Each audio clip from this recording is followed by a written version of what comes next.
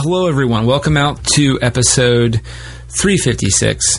I'm Nick Argenbright. I wasn't sure if this was going to go up last week or if this was going up this week, and either way, it kind of happened last minute. It wasn't initially planned on the docket, so to speak. I'm a big Rocky and Bullwinkle fan, obviously, because I do the Magically Unauthorized Misadventures of Rocky and Bullwinkle, but I really love the fandom of Rocky and Bullwinkle. I feel is awesome because it really hits that whole classic. The fandom is kind of all over the map, and it hits that classic love of cartoons, which I really love. And I have a deep appreciation for. Yeah, so I'm on the Facebook group. I think it's called, and they call themselves the official fan club. It's Moose and Squirrel, the official fan club of Rocky and Bullwinkle and Friends. You get to interact with a lot of cool people, and one of them is the artist of the new Rocky and Bullwinkle comic book by American Mythology. And I've seen him post a few times here and there, and I thought nothing of it. Not that I thought nothing of it. I'm talking about, like, in terms of podcasts. I wasn't really thinking like that. I'm just going, oh, that's really cool.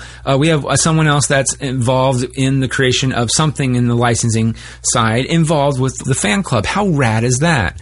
Another reason why I really like this fan club. So what happened was I saw another post that he did where he commented on and with additional stuff for the artwork, and oh my god, it was awesome, and it made me super more excited than I kind of already was. I was going to wait till the trade paperback. I know that's horrible to say, but that was my intention, and I read it and I was like, oh my god. So I only go to Pack Rat once a week, which, by the way, check out packratcomics.com, and you can also check out, we're also part of the It's All Been Done Presents Network, IBDpresents.com. I don't actually have any of my notes here with me, which I know is horrible, but so I'm not doing my normal spiel for these things, but please check them out. We're a part of a great network. It's All Been Done Radio Hour is the flagship. The next show, I believe, is November 11th, which we will be opening for. Anyway, Jake was pretty awesome, and I just randomly said, hey, dude, you want to do my podcast? And he said, yeah, sure. These are these 2 dates I can do it. And I made time. I had no sleep in terms of going to work, but it was totally worth it. Jake Greenawalt is the artist, and he also does American Mythology's Pink Panther, and he also is doing the new, I think it's 4-issue miniseries for American Mythology, Rocky and Bullwinkle. And it is absolutely phenomenal from what I've read of it. And it's so good. The artwork is amazing, and you'll hear us talk about that too. And we kind of go all over the place. You can find out more information about Jake at whateverjakemakes.blogspot.com. You can also check him out on Twitter and Instagram. And all this will be in our show notes, okay? So, if you're like me and you're like, I like to clicky on the linky, not hear you go talky about it, then you know what? This is your day. Whateverjakemakes.blogspot.com, his Twitter handle, Instagram, his links to his short film, it'll all be in the show notes, okay? And guys, I really think you're going to enjoy our conversation. Now, I will say, and this is no fault of him, and I didn't realize until after we were done, something went wrong with the recording, and it broke it off into 2 tracks, and I don't know why. My editors are going to try to fix in the mix, but if the conversation does kind of a weird take or a jump, I apologize. Jacob, I apologize. I actually loved our conversation. I wasn't going to cut barely anything out of it, and so it was going to be for time, and sadly, I actually lost something naturally anyway, which was not part of the plan. I really loved our conversation. I think you guys will too. We're kind of all over the place, and the one thing that it might be in there still, I'm getting nods that it might still be in there, is we do this really great riff on little nitpicks over actors, like tells that they do. And we go down a weird rabbit hole with that, but it's so much fun, and I would love to have him back on. He said he had a blast too, so I'm hoping, Jake, buddy, if you're listening, I know you probably are, we're going to make it happen again. It was so much fun talking to him, and here's episode 356 of The Good, the Bad, and the Geeky. It's Jake Greenawalt. I think I said it right that time.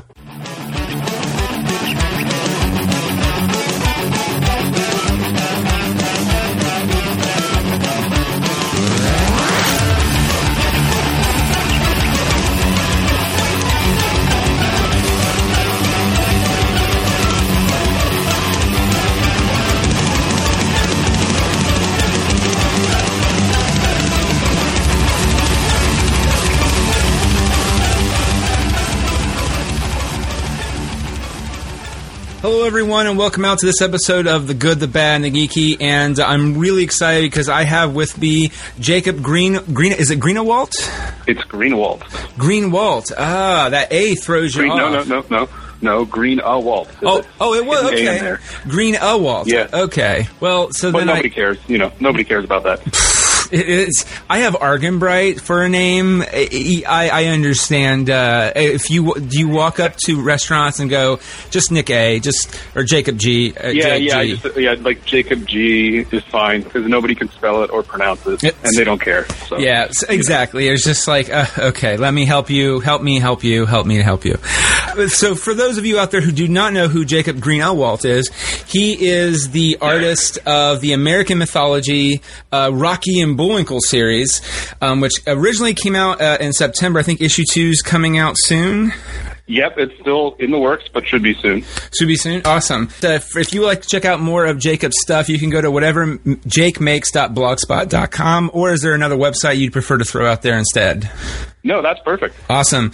So I'll just throw out here how I even found Jacob was we are on a Facebook fan page. They call it the official fan page of Rocky and Bullwinkle, called It's Moose and Squirrel. Yeah. And there's some other people on there too, like Keith Scott. He was the second voice of Bullwinkle there for a bit. Matter of fact, he's all over the DVDs now too. When the Wards repackaged everything for the DVD release. Oh yeah. So so it's really cool. You get to really meet other people out there. They're also like friends of Bill Scott that are on there, which is just really cool. And it's a really wonderful little community.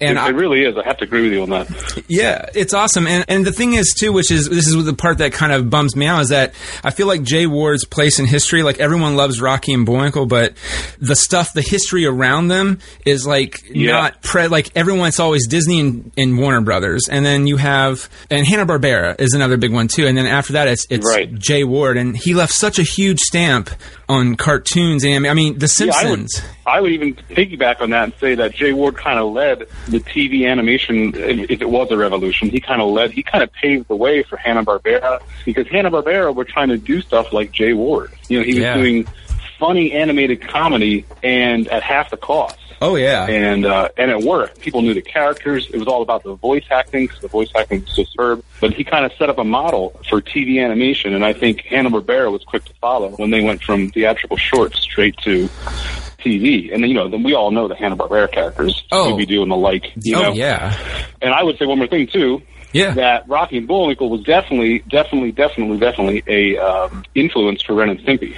Oh, wow. Because if you look at how Ren and Stimpy sort of parodies Rocky Bullwinkle. But once you start watching Rocky Bullwinkle, and I grew up with Ren and Stimpy and Hanna-Barbera, you really see how, like, they parallel.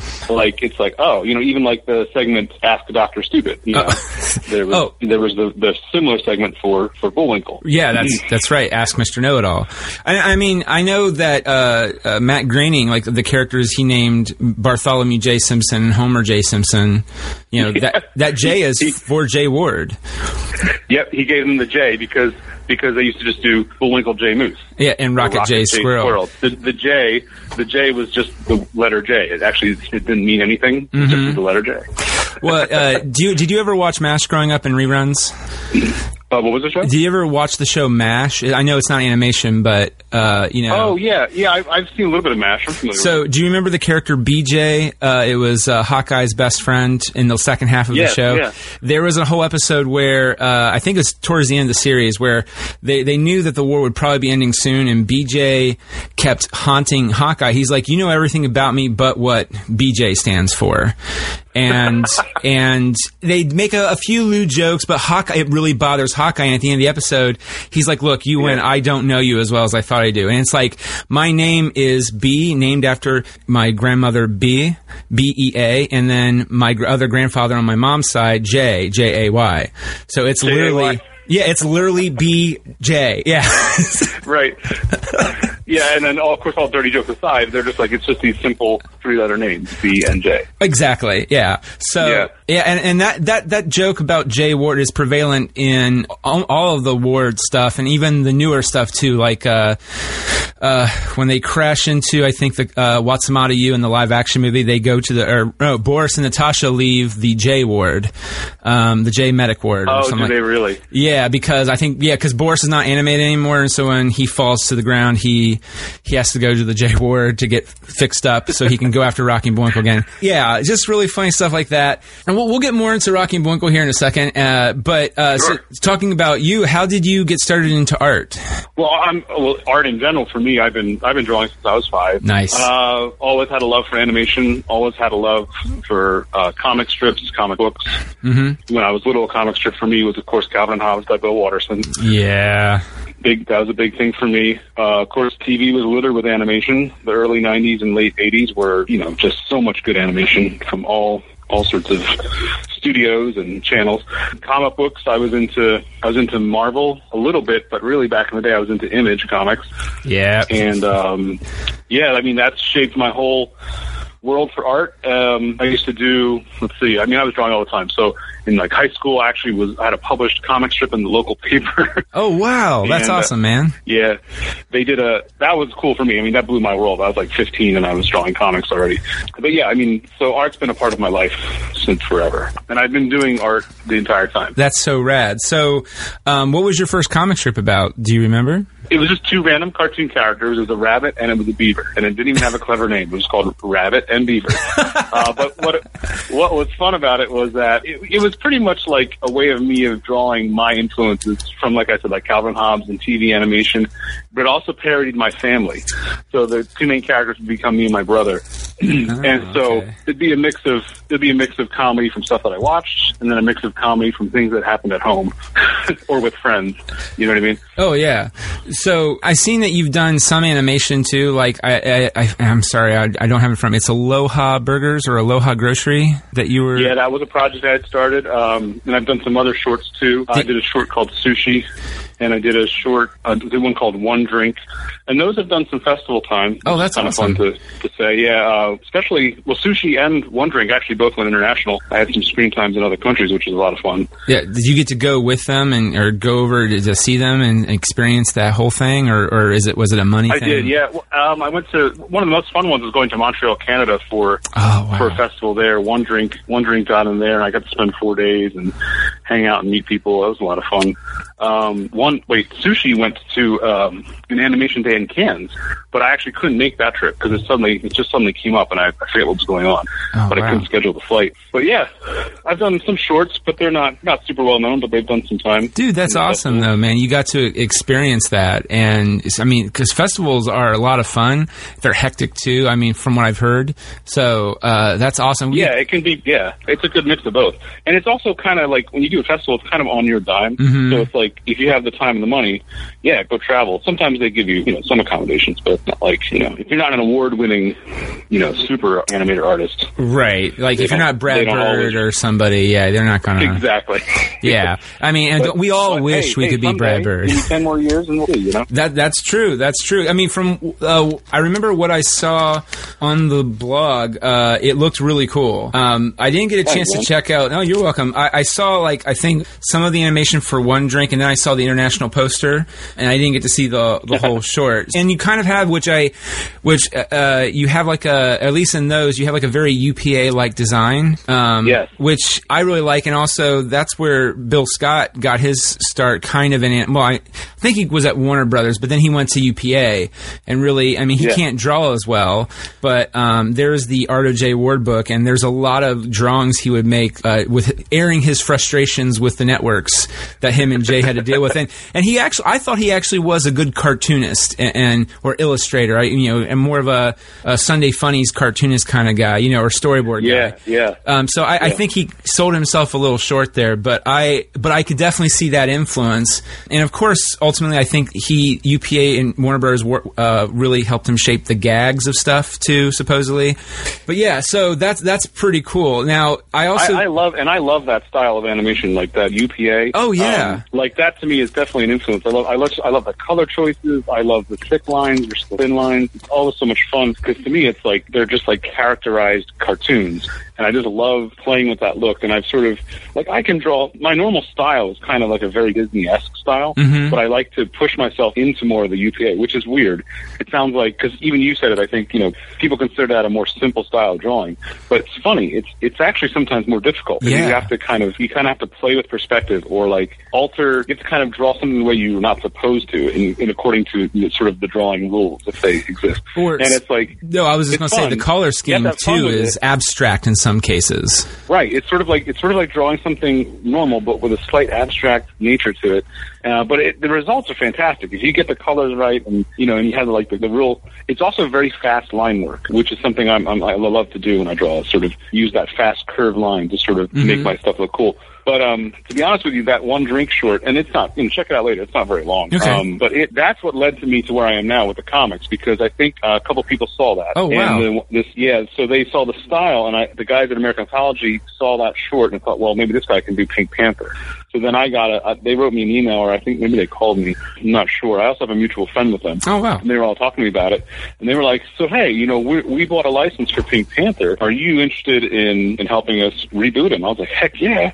So they said, well, here, do a character turnaround. So I took Pink Panther, I kind of did my own drawing, like front view, side view, three-quarter view, did a whole mock-up. But I had no rules. Like, they didn't give me any of the colors or anything, so I just kind of made everything up and sent it to them. And they said, oh, this looks great. You know what I mean? So let's get started. Here's a script. You do some covers first. Blah, blah, blah, blah. That's awesome. I was like, yeah, this is awesome. And then I started drawing, and then it's like, oh, wait a minute. And they started sending me the rules. And I got there's a PDF that they send you that has all of the, the guidelines for Pink Panther. And I was like, oh, this is like getting a bag of gold. Here's all the specs for, this classic, 60s character, the Pink Panther. It was so cool. Oh, so yeah, and then I worked for them I've been doing that for about a year and a half, or maybe 2 years now. I don't know. I did a bunch of covers, and I did 2 Pink Panther stories. Now, did you write them too, or help write them? I mean, because artists are technically writing with the writer in some cases. Yeah. But did you write any of the stories fully yourself? I did. Well, no, not for. So with American Mythology, I've actually just been like a hired artist, like a hired gun. Okay. I mean, I do have. So I have a lot of my own characters and own stories. I can write stories, but for them, they provide the scripts. Gotcha. Everything from them's been a different writer. Keith, I can't remember the first one. Keith, I can't remember his name. The guy who's doing the Rocky Bullwinkle scripts, Todd Livingston, is fantastic. So when they sent me his script, I thought, oh my god, this is the whole tone of the show. This is perfect. Like, I can't wait to be involved in this, because once I saw the writing was there, like I said, Rocky Bullwinkle is all about voice acting and the writing and the stylistic tone. I thought, well, we got the writer. Let me just bring the style, and maybe we can get this thing working. Yeah, and I think I commented this on the fan group, because there's one guy, he's really cool. He posts all the time. John Mayer, but he posted something. I actually think he posted thumbnails of the first issue. And, yes. And now, some backstory on this one, why I have not sadly read the full book yet, is because my weird work schedule, which I kind of told you about, I only go to the comic shop now once a month. And by the time I got to Comixology, it's ordered, and I even confirmed with the comic shop, and it's on my pull list, but I probably won't get issue 1 until issue 2 comes out, kind of thing. Oh, okay. Well, let me know how you like it when you... Oh, definitely. I mean, from what I read and what John put, because he posted like the 4 preview pages or whatever, I was dying. Yeah, those are on... I think he stole those from my website. So if you go to whateverjakemakes.blogspot.com, I think I have my cover and the first 3 pages available, so if anyone wants to check it out. And preview the first definitely please check it out, because it's hysterical. It's really funny. And the one thing I commented on you, though, about, which I feel like, to me, the hardest characters to draw are Boris, Natasha, and Rocky. And you... Oh, I would agree with you. In my opinion, you've captured all 3 of them beautifully. And maybe this is a little peeve of mine, and I know it's probably what they're trying to go for, and the fact that they let you do it is amazing, but I do not like Black Nose Rocky. I don't know why. Oh, you meant... No, I don't know why that is. And I don't really love the Gold Antlers Bullwinkle, but I understand that Jay Ward, I think, always wanted the Gold Antlers, so I kind of get that. They're trying to honor their dad on that. But I just... Yeah, so the colors for sure are... That boggles my mind a little bit, too, because every time I look up the old artwork and watch the show, he's totally brown, including the antlers same color. Oh, and that's just sort of what you get used to. But so I was talking about those like style guides for Pink Panther. Well, they have updated style guides for Rocky and Bullwinkle, and they're provided by DreamWorks. So they have specific Pantones. So like any colored character, any colors for the characters I have provided Pantone to use. So really, I just, concentrate on my line width and my inking and make sure it looks like the style of the show. But the characters have to be definitely colored a certain way. Now, did they say anything about Rocky's nose? I know that sounds, again, to focus on that, but did they say anything about the nose like that, or? No, nobody has yet, but maybe they will now. Oh, no, I hope not. Please, if you're listening, do not do anything. Because you do a few times give like a little more of the triangle black nose, but I really love the fact that I feel, which it's very old school, and I really like that design because I think the original Alex Anderson design, it's okay, but I think it's the middle of Box Top Robbery is when Rocky becomes the Rocky that I love, and I think that he's well known for that look. And I know at some point, I think when they even redid the DVDs on the DVD menu, like they did the opening where Bullwinkle's tripping over, and they reanimated it, and they literally looks like and they with the gold antlers. So interesting. Yeah, and I was like, okay, so they really are trying to go for the rebranding of how he looks. So, and I get that.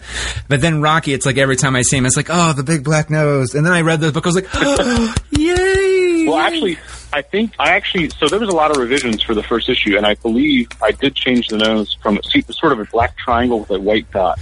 And then I think I saw some designs mixed in with the packet where he had it like it's just like it's sort of a like a smooshed black triangle that's a little thinner, because before it was thicker. Yeah. But I did change it because I had to alter Rocky's face in some of the revisions, because I think I gave him too much forehead, if I believe that was the critique. But it also forced me to. So, to be honest with you, all the characters I had in the first issue as I was going through and doing all of the artwork, Rocky was probably, not intentionally, given the less attention in terms of drawing. And because I love Boris and Natasha so much, so I had such a love for them. I already had this passion in drawing them. And then Bullwinkle's so iconic, I think I was concentrating a lot on him.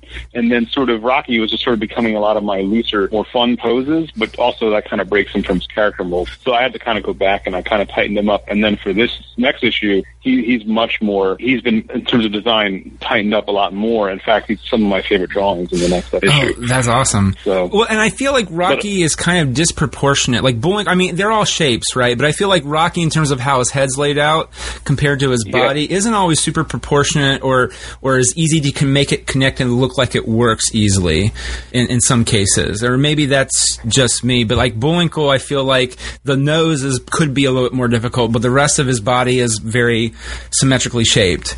Yeah, that's true. You know what it is, honestly? I mean, if you did an internet search for Rocky Bullwinkle right now, every image of Rocky Bullwinkle that will come up looks completely different from the next. That's true too. And it's absolutely true. There really has never been rhyme or reason to their designs. Now, and I don't think that's a bad thing. I think that's part of the charm. I think that's what we all kind of love about Rocky Bullwinkle, whether we know it or not. Oh, yeah. Every time you see them, they look completely different. I mean, sometimes Bullwinkle has a mouth that connects to his snout. Other times it's just another layer underneath. With, looks like it's just flapping in the wind. Yeah. There's just always something. Sometimes Rocky's really tall, looks like he has long legs. Other times he just looks like a bowling ball with a head. It's like they're always different. And also Natasha and Boris too. They're almost completely different in print or in the show, or sometimes they have their costumes on. They look just insanely designed differently because they're wearing like a wig or so there's never been a rhyme or reason. And I think that's something to love about Rocky Bullwinkle. It also makes me want to think, oh, maybe every panel I draw them completely different, but I know I can't do that. but that would be fun to be like, oh, in this page they look like this, and the next page, oh, they look completely crazy. But no, I kind of rein it in and just kind of stick to one look. That's awesome. I mean, and I will say too, and maybe what is your take on this? Because I always feel like Rocky and Bullwinkle themselves are funny, but I feel like everyone, like Boris and Natasha, is where most of the comedy is kind of mined from. Rocky and Bullwinkle have groaners. Like, you could give the same joke to Rocky and Bullwinkle, and they'll be, oh. But if you give the same groaner to Boris and Natasha, it's actually laugh out loud funny, and it's really bizarre. Well, I think that Boris and Natasha kind of bring the adult humor to the show, to the character. Mm-hmm. Bullwinkle has, Bullwinkle's a dumb character, but he's also charming. So those are his kind of jokes. They're dumb and they're charming. Or they're sentimental sometimes. And then, of course, like you said, Boris and Natasha, they get the good one-liners because they're the bad guys. Yeah, of course. And of course, they're going to get their comeuppance completely by the end. Of course. And you also know they're going to show up. Even if they're not there, they're going to show up. That's the best part. Right. Because you always can expect Boris and Natasha to show up and be part of the story somehow. Yeah, which is always really fun. And then there's not a lot of fearless leader in the first issue that I can see from the preview, but I mean he even looks phenomenal. He's not in the second issue, but he is in the first issue. Yeah, so when you do check it out, it's actually fun because it's a campaign story, and you know how political the landscape is right now. Oh, but we won't go into that. No, yeah, we won't go into that. I understand. But it's a very political landscape right now, and in the story, Bullwinkle gets tricked into running against fearless leader to lead Pennsylvania. Yeah, so that's the setup for the story. So they have a campaign, and it's pretty funny. Now, does that last all 4 issues, or is that just the one issue, the first issue? That's the story arc in the first issue. First issue. Now, does any of that carry over into issue 2, 3, and 4 a little bit? No. So the story arc is all in one issue. The next issue 2 is sort of a Halloween-esque, or maybe I should say more of a Rocky Horror Picture Show-esque type of story, which is great. Yeah. Rocky Horror. I already know where that's going. All right. It's good. Yeah, that's awesome, man. So I'm trying to think. So you've done Pink Panther, you've done Rocky and Bullwinkle. What would be I mean, you already are doing these awesome projects. What would be a dream project, like another property, a dream property that you would also like to do on top of continuing to do Rocky and Bullwinkle for American mythology along with Pink Panther? Oh, that's a good question. I think besides my own material, I would think, let me think, another property. I really like the new DuckTales. Oh my God, yes. And I can draw in that style, and I also like those updated Mickey Mouse cartoons, with the new fun style. Yeah. I kind of like those. So I would say DuckTales. I know they do comics. That'd be a fun property to work on. Only because I grew up with those characters in the afternoons, after school. Of course, the new Mickey Mouse cartoons. I love that style. I mean, if I had a chance to work on those, Yeah, because that's a very UPA meets Disney kind of like aesthetic. It's very on model though within reason, but it's not. Yep. It's a very weird blend of the two, which is really nice, and it's also funny, which is nice because I don't remember the guy's name. It's the guy who actually worked on Epic Mickey. I think he's the guy behind the show. Don't quote me on that. So the one guy, the driving force behind the new Mickey cartoons was Paul Rudish. I swear. And I don't know if that's the guy you mean. Paul Rudish worked on Dexter's Lab, I think, back in the day. Yeah, I for some reason swear that he was a big fan of Oswald the Lucky Rabbit. I thought and did. He probably was. And thought he did something with Epic Mickey, or at least wrote the story for Epic. I mean, he very much loved it. I thought that he was involved in, because I remember right after Epic Mickey 2 came out, there were talks that he was going to do a new Mickey Mouse or do something with Mickey Mouse, and then I didn't hear anything about it, and then I just heard, oh my God, did you see the new YouTube short of Mickey Mouse? And then a few months later, they had their own half-hour show on, or they were peppered throughout the Disney Channel and Disney XD. And, yeah, they were. And I thought that was so cool. One of the best parts about those cartoons, too, is it isn't only one director. There's a lot of guest directors. Oh, awesome. And I think which is fun for me being an animation nerd, because you get to see people's styles and their sense of humor. So one of my favorite out of those directors was Aaron Springer, who used to work on SpongeBob. So he directed a couple of the best Mickey shorts, in my opinion, like Cable Car Chaos. But his humor and stuff, kind of his adult humor and timing and jokes that he had in SpongeBob kind of brought over to here. I thought they were so much fun to watch. That's awesome. And they're like on their 4th season, and they always have a different director, which is cool because they're doing a classic characters, and they're having different directors animate and take the reins of the characters, and then you get these fun, different interpretations that are so much fun to watch because the characters, but when they do something totally outlandish in someone else's style, it's more entertaining. Jumping back to DuckTales, have you watched all the episodes of DuckTales so far? I haven't seen every single one. I've seen about 4, and I mean, I'm loving them more and more. I think there's only been 4, maybe 5. I'm not sure, but my only complaint, and this is not a bad thing, my only complaint with this show is that I want more Donald and Scrooge McDuck. Yeah. Oh, yeah. And that's the thing is that, and it's not bad though. The show is still really freaking good. But that's my only complaint is that and of course, right as I said that, I think the last episode with Gander Gladstone, is Donald with the Fortune one? Yeah. Yes, that was Donald Duck centric, and they had tons of Scrooge in there too. And so I was like, you guys already know what I'm going to say next. I don't need you guys are great. You guys are doing good work here. My opinion is they're probably saving a lot of Scrooge and Donald for later later, probably for a bigger story arc. Yeah. Because they're not revealing the Huey, Dewey, and Louie's mother yet. Yes. So they're probably saving, like, that's kind of the meat of the story, if you had to look at it that way. They're probably saving some of the Scrooge and Donald dynamic for later.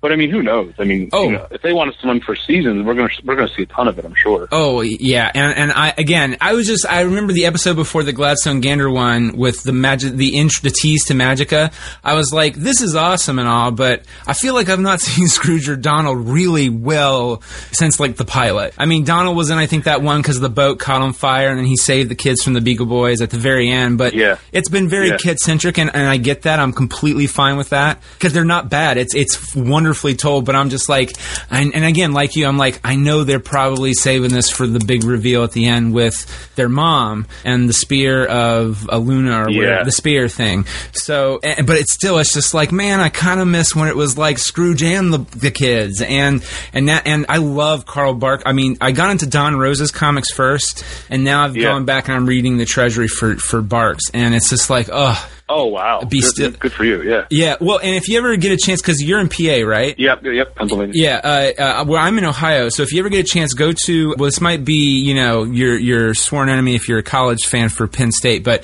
OSU has the Billy Ireland Cartoon Museum. Wait, where is that? It's on the campus of OSU. Okay. Yeah, and they actually have Jeff Smith, who did Bone. He lives in Columbus still, and one of the things they have on site, and I think they tore it out because, from other museums and stuff like that, but they have original Carl Barks art there, and that's cool. The dude has no pencil line work that you can see on the final page. It's aggravating. Wow. It's beautiful though. No, I mean, it's beautiful, but I mean, you look at Jeff Smith, you can see the blue lines and pencil marks, like even the original Popeye comic strip and Frank Miller, you see all these pencils everywhere, and then you get to Carl Barks and it's just ink. It's just like perfect. Yeah, and you don't see any, and I'm just like, oh my God, this is beautiful. Yeah, that means he knew his characters well. He could just pop them out. And that's amazing. I love seeing that. That's so cool. Oh yeah, and because Bill Watterson's from like northern Ohio, western PA, around that area, they have a lot of Bill Watterson art there now too.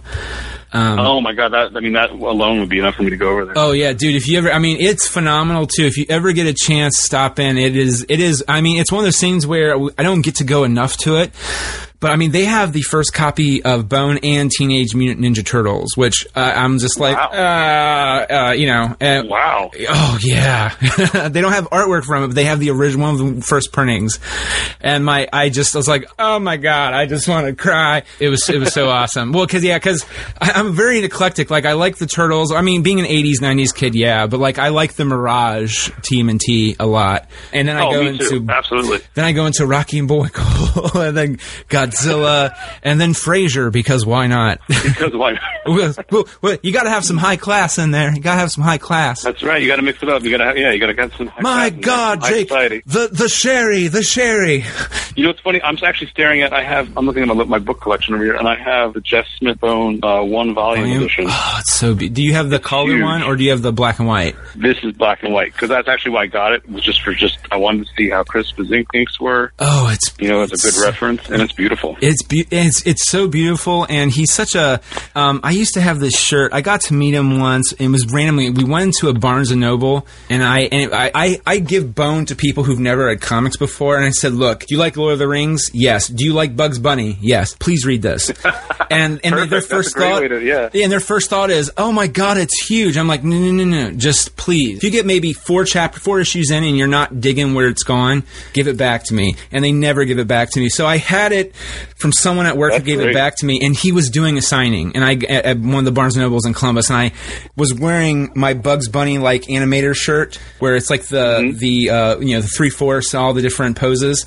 I think it was not Chuck Jones, it was Clampett, the Clampett version of Bugs Bunny. The Clampett version, okay, yeah. Yeah, and he was just like, dude, I love your shirt. Yeah, this is, and so we talked. I was just like, oh, I'm talking to Jeff Smith.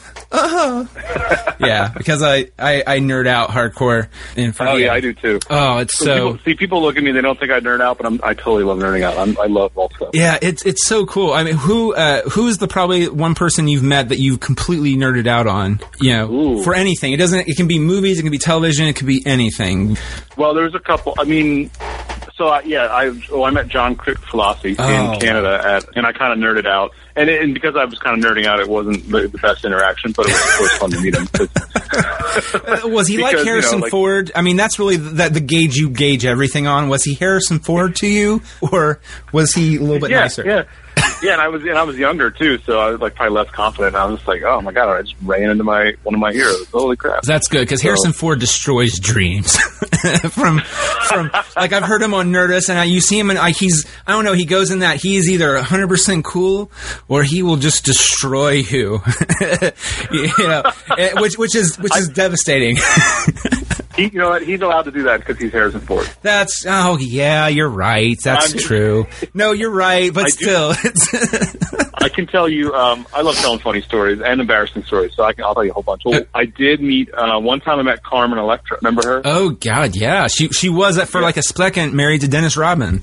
Yes, and I don't remember who she was married to at the time, but I was post-college, and I was working at an Urban Outfitters. I used to work for that company. And, I worked the register. So we would get celebrities in there every now and then. It was a pretty big store, and it's on Walnut Street in Philadelphia where, you can do some rich people can shop. Instead of being a dork, I tried to play it, really cool. So I was like, hey, I tried to, put on a serious face and act all cool. And I was like, this is definitely Carmen Electra. And then I got her credit card, and the credit card said, what's her real name? Like Tara Reid Patrick or something? I don't know. Something like Reid Tara Patrick. It's one of those combinations of words. Oh, man. And I was like, oh, this really is her. And she's there smiling at me, saying hi, expecting me to gush and be like, hey, Carmen Electra, oh my God. And I'm just there, going, hey, how's it going? Did you find everything okay? So I totally bummed her out. In fact, she looked kind of mad at me because I didn't work out. I was like, oh, what a terrible interaction that was. Oh, yeah, the whole time she's like, hi, and then she's tapping to her name on the car, or like her driver's license, which may say Carmen Electra. Hello. Yeah, hello, I'm Carmen Electra. Look at me. I was like, hey. Sup? How you doing? Sup? Well, isn't that weird that some people get mad at that? If you don't recognize them, I don't know, that's so bizarre in some cases. It is, because I didn't expect that. No, yeah.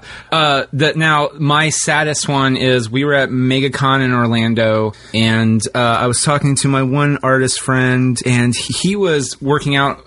This is back before Casey Green was the guy who drew the dog that said this is fine. Casey Green was in our little group, and him and my one friend were drawing, and he was taking a break from doing the little shtick.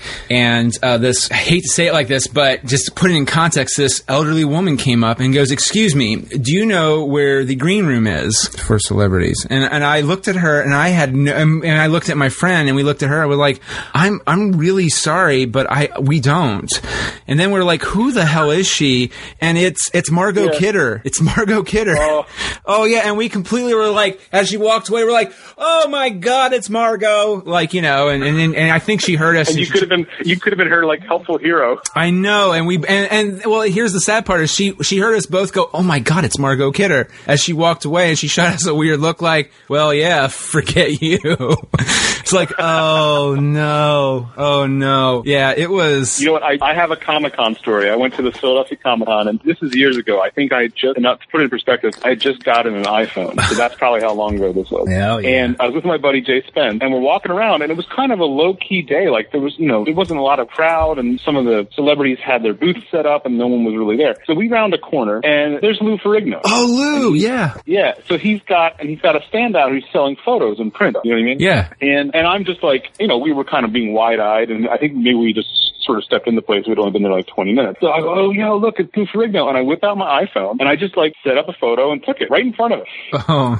Then I just took a photo of him. I didn't even think he was looking at me. Then I pull the phone down, I look up, and he's literally making that face before he hawks out. And I was like, oh shit, I just pissed off Lou Ferrigno. And I look around, and all he's doing is selling photos and photo op. And I just walked up and took a free picture. I was like, oh my God, I am such a terrible person.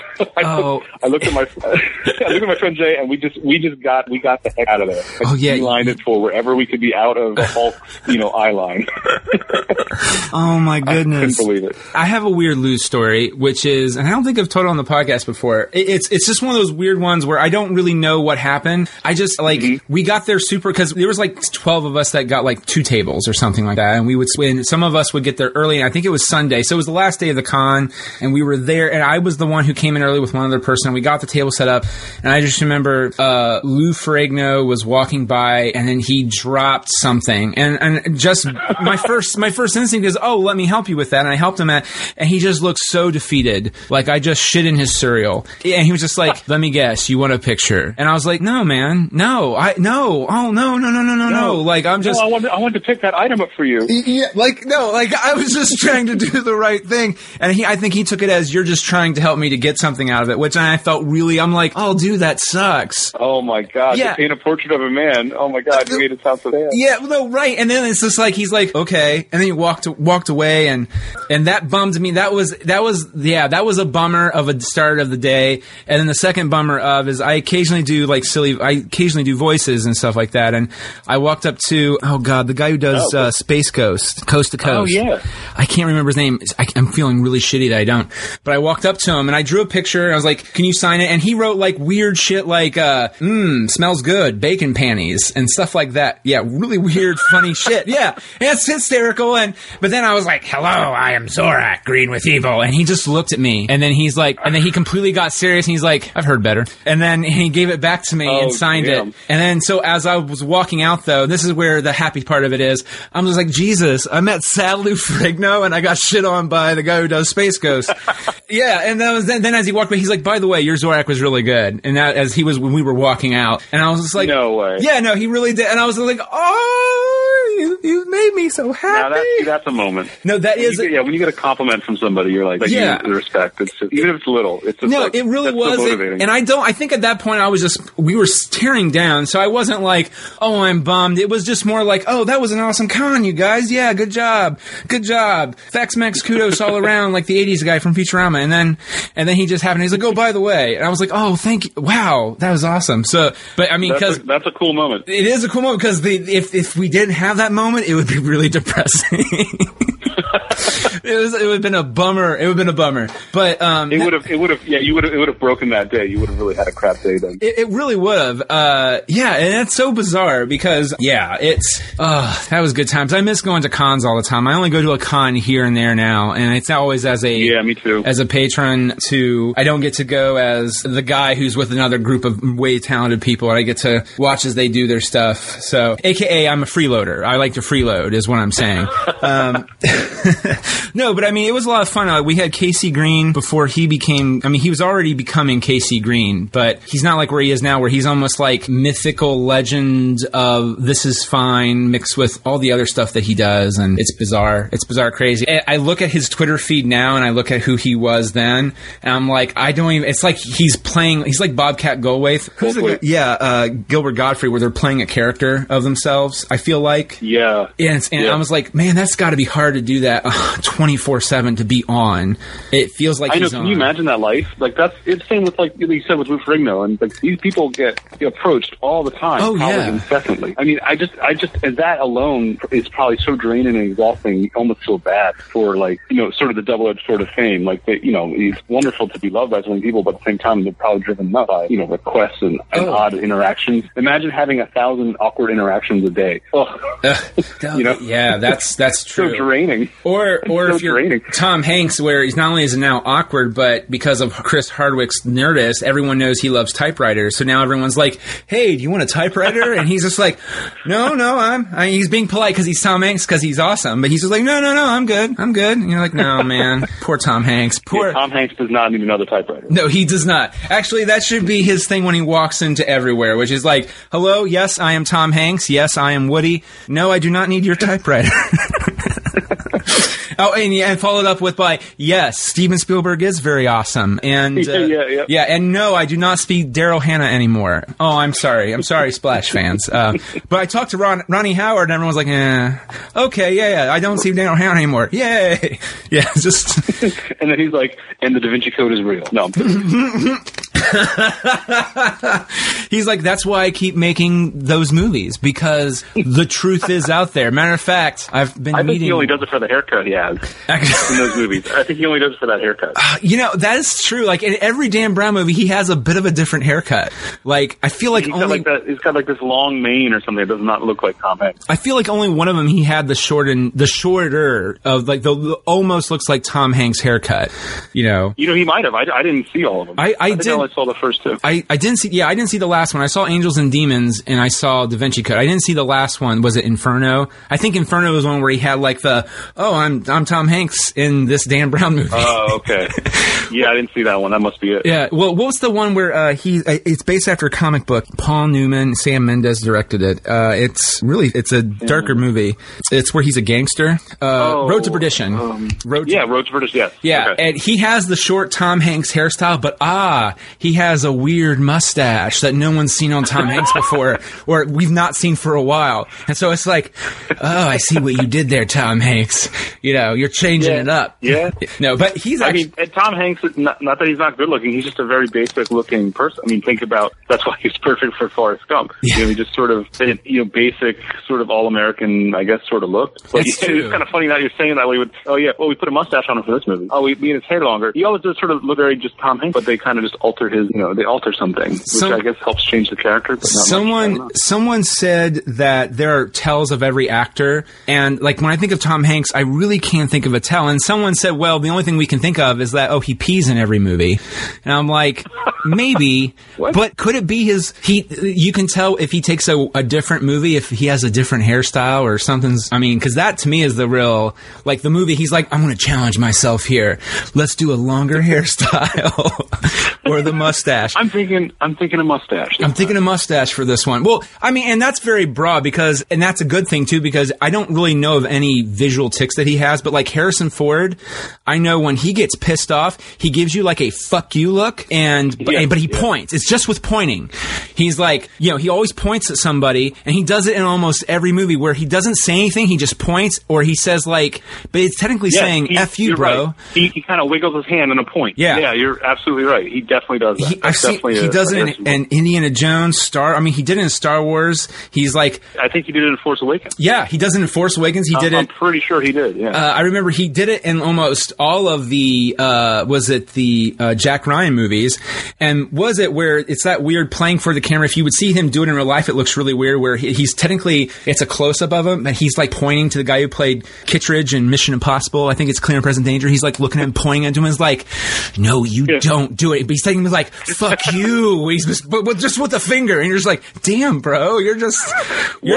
What if when Han Solo died? Spoiler alert. Yeah. What if when Han Solo died, he was falling down that pit with his finger waving like that? Yeah, just waving, but he's not waving at Kylo necessarily because it's his son. He just into the air as he's falling. Yeah, or he's just doing like it to Luke, like, "Where the fuck are you in all this?" Like as he falls. And then Mark Hamill's like, "Sorry, Harrison, you just had me show up at the end, but I look really good, don't I?" As I take the lightsaber. Which made me, oh man, that makes me, and then poor Carrie, that's a sadness. But Tom, going back to happier things, Tom Cruise karate chops the air when he runs. That in almost every movie. Oh yeah, that's a good one. I think in Rain, I swear to God, I feel like Rain Man is almost the last movie he completely is, he's not weird Tom Cruise. And then after that, he did The Firm, and then he's just like, I'm going to karate chop the air to run faster. And then he just does it in almost every movie. Like, maybe except Magnolia, he doesn't. I feel like. And you're probably right, because he's always running all his... Yeah, and I'm just like, bro, I'm glad that you can run way faster than a freaking sandstorm, but bravo to you. And then there's like Owen Wilson. Wow. Yeah. Someone took a supercut of like was it John Wick, and every gunshot is him saying wow.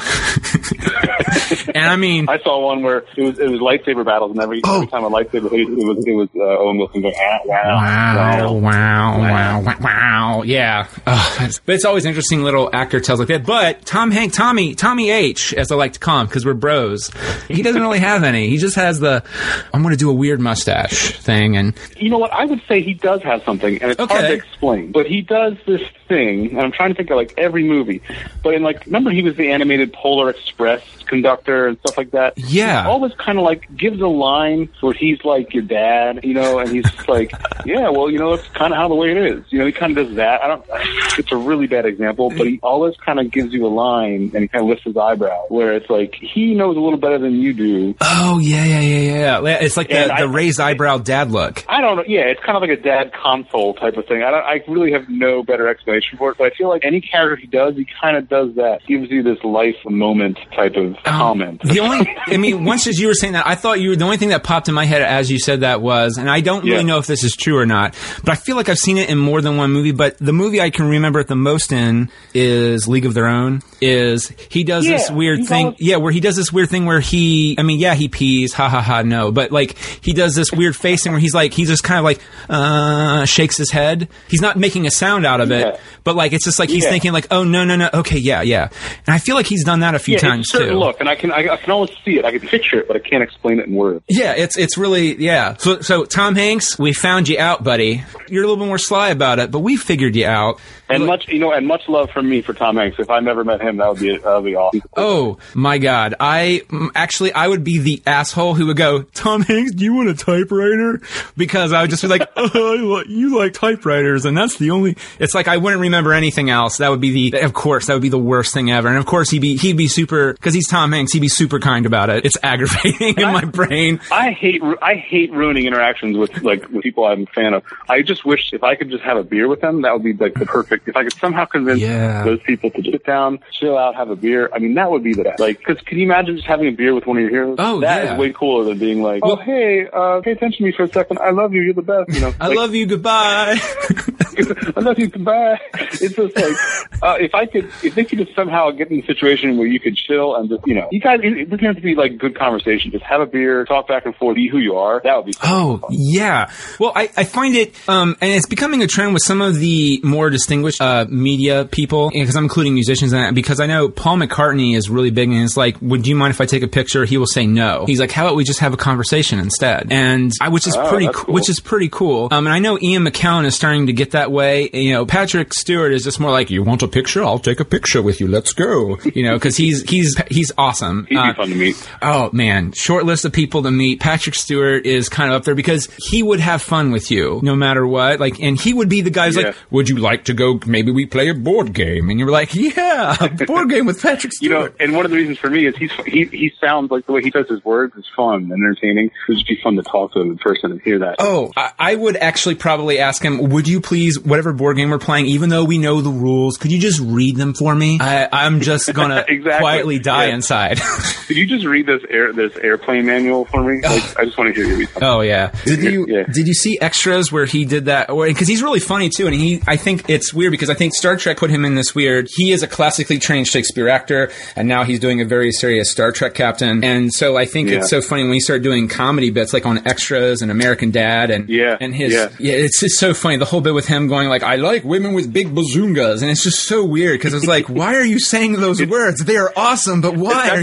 That's why it works, because he's been so established the other way that it's just funny to hear him do any sort of comedy. He's playing against type, which of course is comedy by some type of definition. Yeah. So I was just thinking too, like we're talking about Comic-Con and meeting people. I remember I didn't actually meet him because I kind of didn't want to, but I was at I think it was probably the Philly Comic-Con one year, and Christopher Lloyd was there. Oh, and I just was staring at him because I was like, oh my God, there's Doc Emmett Brown in person. Like that was too surreal. I was like, oh yeah, I never thought I'd actually see this guy in person. So I didn't get in line or talk to him or anything, but I think I snuck a picture. But it was just like, I'm like, holy shit, that's Christopher Lloyd. Like, oh my God, This Doc. My God. Now, I feel like Michael J. Fox is one of those, and again, this is just he's a very nice guy, I'm sure, but I feel like he's a little bit more in Harrison Ford range, which he's like, I really don't want to talk about Back to the Future. And I know that's always everyone's first instinct is to want to do that. Even if they're being chill and having a beer with him, that would probably be their first instinct. And he, I don't know. Because that would be my fear, is that my brain would just go into autopilot. And even if we're just chillaxing and having a beer, I'd be like Chris Farley and, in that Paul McCartney interview. It's like, you were in Back to the Future? Was that rad or what? Yeah, did you know that you replaced Eric Stoltz. That's awesome. And so it's like, I love those Chris Farley bits. I almost forgot about those. That's the best. Like rubbing his knees and panting. Oh, yeah. And exact. So it would literally be me like sweating to death and drinking the beer and looking at him. And then, he'd probably say something. He's like, do you know I have a foundation? He's like, yeah, because you have Parkinson's. And then he'd be just like, okay, dude, that's, yeah. I would become Larry David in Curb Your Enthusiasm. It would be very horrible. There you go, yeah. It would be very bad. Except for, I would care that I would say that. Larry doesn't. I would care that I was offending poor Michael J. Fox. I was just thinking too, one of those SNL skits they did with Chris Farley like that, I think Paul McCartney was one guy. Yeah, that's the most famous one. So you were like in the Beatles, right? Yes.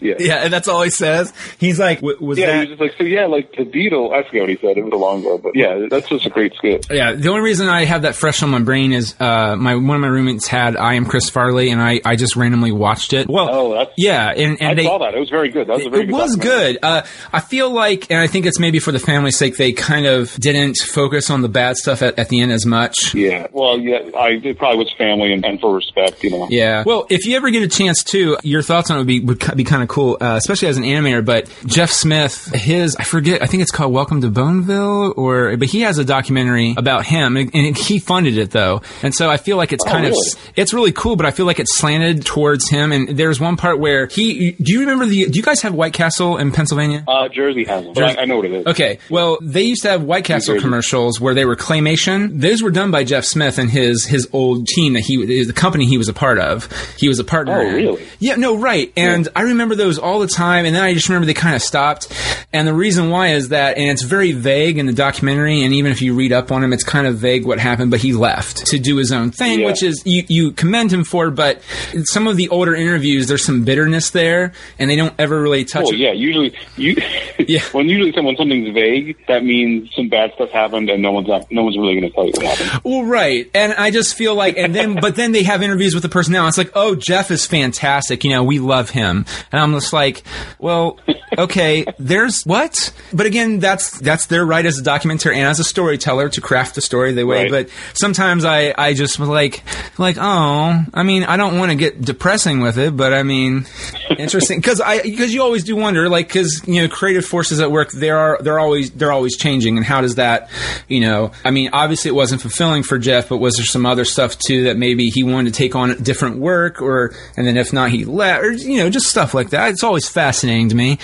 Maybe he moved on and just was time to say goodbye. Yeah, I mean, and that could be it. And that was the bitterness. Well, then that's, I mean, that it is what it is. But I don't know. I always feel like there's always, you know, as a big fan of the Ninja Turtles, Kevin Eastman and Peter Laird had a huge fallout. And yeah, I've heard. Yeah, and they're slowly like chummy now. They'll hang out together at AKA if you come to Peter. Well, it was about money. Wasn't it about money, right?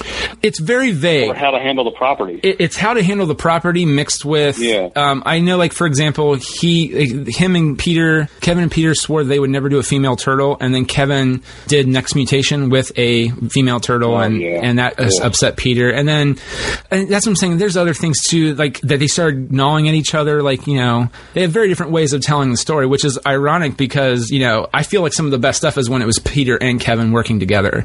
Yeah. It's bizarre. Because you can tell which one's is Peter and which one is Kevin. Because Peter's is very wordy, almost too wordy, like a Star Trek episode. Kevin is too much action, and the stories, the plot's good, and the layout's fantastic, but maybe the words not so much. And this is my opinion, of course. And they were good, so they were better as a team. Yeah. Matter of fact, one of my favorite layouts ever, if you get a chance to reread it, is Leonardo #1. The layout of that. Oh, wow, yeah. Yeah, it's because it's almost like a movie, and it's very subliminal, and at the bottom of every page, you cut back to what's going on with the Turtles in April's apartment, while the top half is Leonardo, where he's, for those who've not read it, it's kind of following the Raphael plotline of the first movie, where he's getting chased by the Foot Clan, and then the twist is, in the comic book, they've killed Shredder in the first issue, and then Shredder shows back up. And then it's the same thing like in the movie. Leonardo gets thrown through the window, and the book ends with, he's back, the Shredder, he's returned, and that kind of thing. But it's very, like, you're not paying attention to it, and I remember they talked about that in some art class I took in college, and it's like, it's very subliminal. Eastman and Laird did this, and I was like, holy shit. Yeah, it's bottom. Yeah, that's pretty, Yeah, to get back to Rocky and Bullwinkle, because I'm smooth like that. Do you do anything like that at all? Like when you plot out the book with the script, where you have certain things, I mean, especially if it's jumping back from Boris and Natasha at certain times, I mean, from what I've seen, there's not too much opportunity for that necessarily, but is that something you think about when you go through that, or? Like a flashback, or what do you mean? Well, no, just like, so like the characters are in one spot, just the pacing of how the panels lay out over time. Oh, yeah. I call it like looking at the whole composition of the page. I do that a lot. If there's any art nerds out there, if you look at some of my pages, you'll see a nice balance of Boris within the layout of the page, because I draw him as sort of as a solid black silhouette. Mm-hmm. So that's a lot of negative spin, that's a lot of dark space to kind of balance out with some of the other artwork. I do my best to do a nice kind of, you'll see a lot of flow with my stuff. And yeah, definitely look at Boris's placement within a page, because he's, it's like a solid black color. Yeah, and that was always hard about the original. The original animation was like that too. He was just big black. Well, not blood, but he's very. I mean, there was barely any he really is though. Like his arms are sometimes his side view, and his arm is within his black, like the black square of his body, and I have to throw in a couple lines to indicate where it is or what the motion he's in, which is kind of tricky. You have to find a nice balance. You don't want it too highlighted. It has to sort of be like a highlight. But that's also fun, because I wouldn't want to draw him any other way. Oh yeah, because he looks so cool like that. So to me, it's like, yeah, he's a spy. He basically, what Boris is wearing, right? Boris is basically wearing a spy versus spy outfit. Oh yeah, it's a black trench coat. It's a black trench coat and like a brimmed hat with 2 points in the top. And I was like, so when I started drawing, I was like, oh my god, this is like the spy versus spy outfit. I never thought of it. He's a classic spy character, so that really fits him. I'm curious, because I don't actually have the art of Jay Ward. I'm always curious about who, did Alex Anderson design Boris and Natasha? I'm always curious about that. That's one of the things that... You know what, I have to actually look that up. I didn't do my research. No, I didn't either. And I don't think, it's not really mentioned in Keith Scott's book either, The Moose That Roared. It's because it's kind of vague. Like, the only thing we know for sure is Alex Anderson did the original designs for, was it the Frostbite Falls Review or something like that? And because that picture that's everywhere, it's like the fox, the wolf, the squirrel, the moose, and all that. But Boris and Natasha came on afterwards when Bill Scott and all of them kind of reshaped it to become Rocky and Boink. Well, Rocky and Friends. So, so that's always interesting, and I love it too, because can you imagine, I would love to see the very first drawing of them, just to see what it looked like. Oh my god, yeah, because if you remember, if it exists somewhere, that first episode is very with Boris, and the first few are very rough. They don't even look anything like how Boris is done now, or even and Natasha was very strange. I think she was wearing like a green dress. I forget, but she looked very odd. Yeah. They're all very misshapen. There's no actual form to them yet. Right, which is formula. They're almost like black. It's like, yeah, they never showed their legs too much. They were always like vamped up. I know this isn't poor wording, but they vamped up into the screen. So even though Boris is shorter than Natasha, he always seemed the same height, because it's like his whole body was stretching up to meet hers, and then only the mouth was moving. Back then it was using Hoppity Hooper, Crusader Rabbit-like animation, which was very basic, like move only what you got to, which is cool and is part of the charm, of course. And also that poor studio in Mexico had no idea what they were doing. Yep. The other thing too, like I told you, I talked earlier about the charm of the show with all the different models of the characters and the color. So part of the thing too is, remember, they were on TV as TVs were developing. Oh yeah. From what are black and white. Some people didn't have color set yet and stuff like that. Mm-hmm. So everyone's actual sort of first taking in of Rocky and Bullwinkle was, they were all off color, they were all off model, and it's just through the means of the way the media they were being presented in.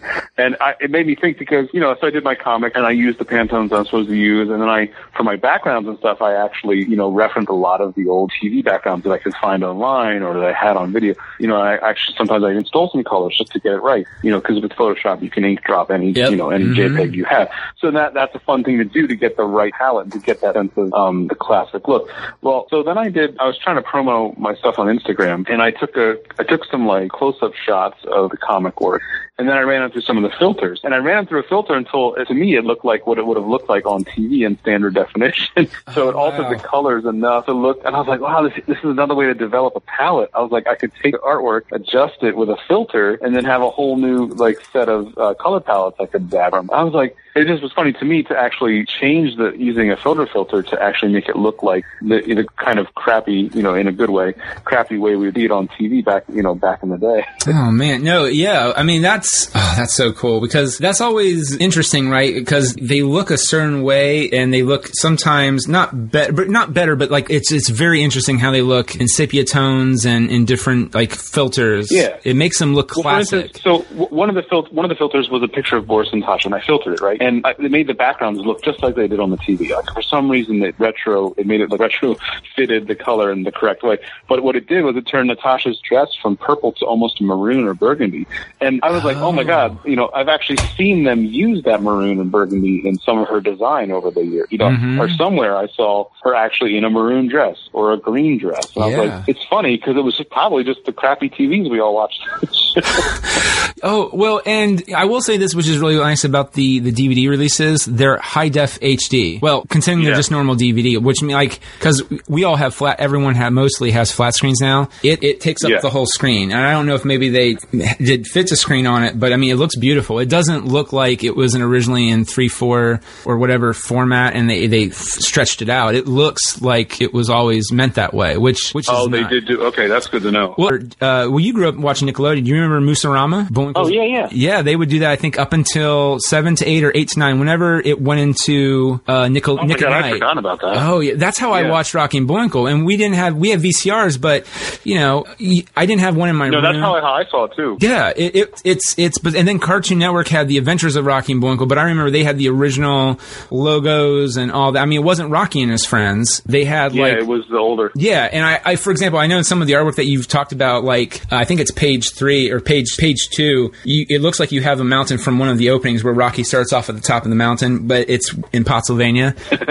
So it's very much reminiscent of that. I just remember they have that weird... Oh, yeah, I made that look just like it. Oh, yeah, it's so cool. That was one of my favorite things, is it had the little dotted line for where the country was. That was yeah. People give a lot of crap to the movie, and I feel like it is such a Rocky and Bullwinkle movie, though. Especially that opening where it's the Iron Curtain fell, and you just see the big wall, and it just falls on top of everybody. and then you just hear the audience, their hands stick up, yay. Which is, I feel it's such a Bill Scott move. I hear a lot of the same feedback that people have seen the movie and they're not, it wasn't their favorite. But then they always follow that up with, but they did get this right. They did do this. Or they did, there was something about it that really screamed Rocky Mountain, so they did okay. Oh, yeah. Yeah, I mean, I think a lot of people, they fail to realize, and also, this is the weird thing, too. The old show, which was considered amazing writing at the time, and I still think it's still good, but I mean, in terms of how media is processed back then, puns were considered top-level witty entertainment, and now they're considered dad jokes or groaners. So, and when that's what Rocky and Bullwinkle, for the most part, is. I mean, and again, the jokes always go to Boris and Natasha, while the bad puns go to Rocky and Bullwinkle. You have this weird, and I think people forget that for some reason, and I don't know why, because George the Jungle was both, and it did the same exact thing, and everyone still thinks that movie's the beat. I mean, I'd like it too, but but they did the same. Never mind. Well, I give credit to the writer again, Todd Livingston, for the scripts for these comics. When I first read them, I was so impressed, and I loved that he even got the pun titles correct. When they end part 1, we go to part 2, they have 2 titles. Oh yeah. Stay tuned next time for Campaign Reliever, or or Dictator Tops. So he had some really funny ones, and they were great. And same with the second episode, sort of like a Halloween, haunted house type of vibe. And I think it was stay tuned next for Seller's Remorse, but they're perfect. Oh man, he got them right. Or Building Inspectors, it was the other one. So I was like, he had the writing and the jokes are on point, and then he got the pun titles correct. I was like, this is perfect. Oh, and here's the thing, puns are hard, man. They're really hard. Yeah, you gotta be clever with puns. You got, and that's the one thing I think that Bill Scott did so well, and he could do it off the top of his head. If I ever write anything and there's a pun in it, I have to just kind of put pun here and just move on. And then if I come back to it, I have to kind of stare at the screen and think about it for a bit. And then it's literally, and it's bad. It's like trying to blow your nose and nothing's coming out, and then you've struck gold. And I know that's a horrible way to say it, but it's the only thing I can think of that sounds rather more decent than anything else, where it's just you're trying really hard to get it out, and boom, there it is. And you're like, oh, yay! My nose isn't stuffed anymore. In this case, it's a beautiful pun. Oh, that was a bad example. But metaphors, people, metaphors. There you go. Yeah. So, tonight on the podcast, we talked about boogers and moose. And we covered it thoroughly. That could have another meaning in itself. Boom. Yeah, but your very first panel, I love that Pottsylvania. That cracks me up because that's exactly like the original show. So yeah, you guys need to buy Rocky and Bullwinkle at your comic book store, or you can go to AmericanMythology.com to get it. I think too. I think you can order it from there. And I know Comixology has a good digital version of it too. Oh, does okay? So yeah, go to the AmericanMythology.net and go to the shop button. They have all the Rocky Bullwinkle and all the Pink Panther stuff there to buy. Yeah, the digital version looks good too if you don't want the physical copy, but get the physical copy because it's so much great to have it in print. That's awesome. What was your Instagram? My Instagram is at JA Greenawalt, and GREENAWALT. And I post, which is fun about that is you'll see snippets of sketches and stuff before an issue comes out. Ooh. That doesn't reveal too much, but sometimes there's some fun, behind the scenes stuff that's ahead of time, which is kind of cool. Actually, I have one more question for you about Rocky and Bullwinkle. Sure. Before we wrap this up. And what's the note process like from DreamWorks and Ward Productions? What's that like? Well, there's a lot. It's kind of like working for two people, so two people are in control of the process, so they each have their changes. What's interesting about that is that you're dealing with two sets of people. Well, I don't think Fritz Freeling or any of those guys really run Pink Panther necessarily anymore. It's whoever owns that brand. Well, Pink Panther is MGM Studios. Is MGM, but did you have to deal with the Freeling camp or anything like what's left of Fritz Freeling Studios, or is it just no? When I do Pink Panther, it's just MGM. So they have somebody who controls the brand. That's interesting to me that the Wards still have some kind of say in that, which is nice. It means that they're still watching over their dad's stuff. I like that too. I was surprised to hear it, but I was like, oh, that's really. That was great. To me, it was like, I'm ecstatic that the people at J. Ward are seeing my work. Oh yeah, and I'm happy to work on this property. Yeah. Oh, definitely. So whatever jakemakes.blogspot.com. You can also check out his Instagram. And what was that one more time for Instagram? It was the Instagram is at JA Greenawalt. Greenawalt. And then your Twitter, I think, if you want to follow him on there, is Jacob_G_artist, correct? Yep. Okay. And there's also whatever Jake Makes animation Facebook page. Oh, okay, cool. But sometimes there's videos on there and stuff too. Cool. I'm mildly prepared. Not fully prepared. I'm mildly prepared. Well, hey, as long, you can check it out later, and hopefully some other people will check it out. I'd love to hear feedback. Definitely, man. Well, thank you so much for taking time to do this. This was a lot of fun and really insightful. And the new issue will be coming out within the next month or so. And you can get past issues. You can get them online at American Mythology. Their Twitter handle, because I'm looking at it right now, is American Mytho. So there are definitely links in there. Or you can buy it digitally from Comixology, which I might do some double dipping so I can read. Because I completely... Well, I used to have an iPad Mini, and I like to read them on there like that. But my iPad Mini got lost years ago. And so I lost my Marvel Unlimited subscription. I know. Oh, no. First world problems, man. But, yeah. And it's and their website is AmericanMythology.net. Oh, .net. Oh, no, yeah, good. .net is important. So I always make sure to mention it. Oh, yeah. So that's good. Thank you for mentioning it, because I would probably like AmericanMythology.com, blah, blah, blah, blah. And then I don't know where that'll take you. Yeah, where will that take you? And just a weird note, I remember someone on the Facebook group mentioned American Mythology, and it's like, it's not mythology, it's a real thing that happened. This isn't fake news. I was just like, what? No. And then the one guy, John, was like, no, that's the name of the comic group that's releasing the books. I was like, oh, man. Yeah, people start storming off on comments before they read everything. Oh, yeah. But yeah. Very sad, fake news. So, exactly. All right. Well, thank you so much, Jacob, for talking to us. It was a lot of fun. And again, check out Rocky and Bullwinkle and the Pink Panther, American Mythology, and check out all his links. And for more links directly, if you're lazy like me, I will put all his links. I'll put all the links in the notes. That way you can be lazy like me, and I'm going to help you out. Help me to help you. So excellent, Smithers, excellent. So check that out. And thanks again, Jacob. I appreciate it. Anytime, man. I'll do it anytime. All right.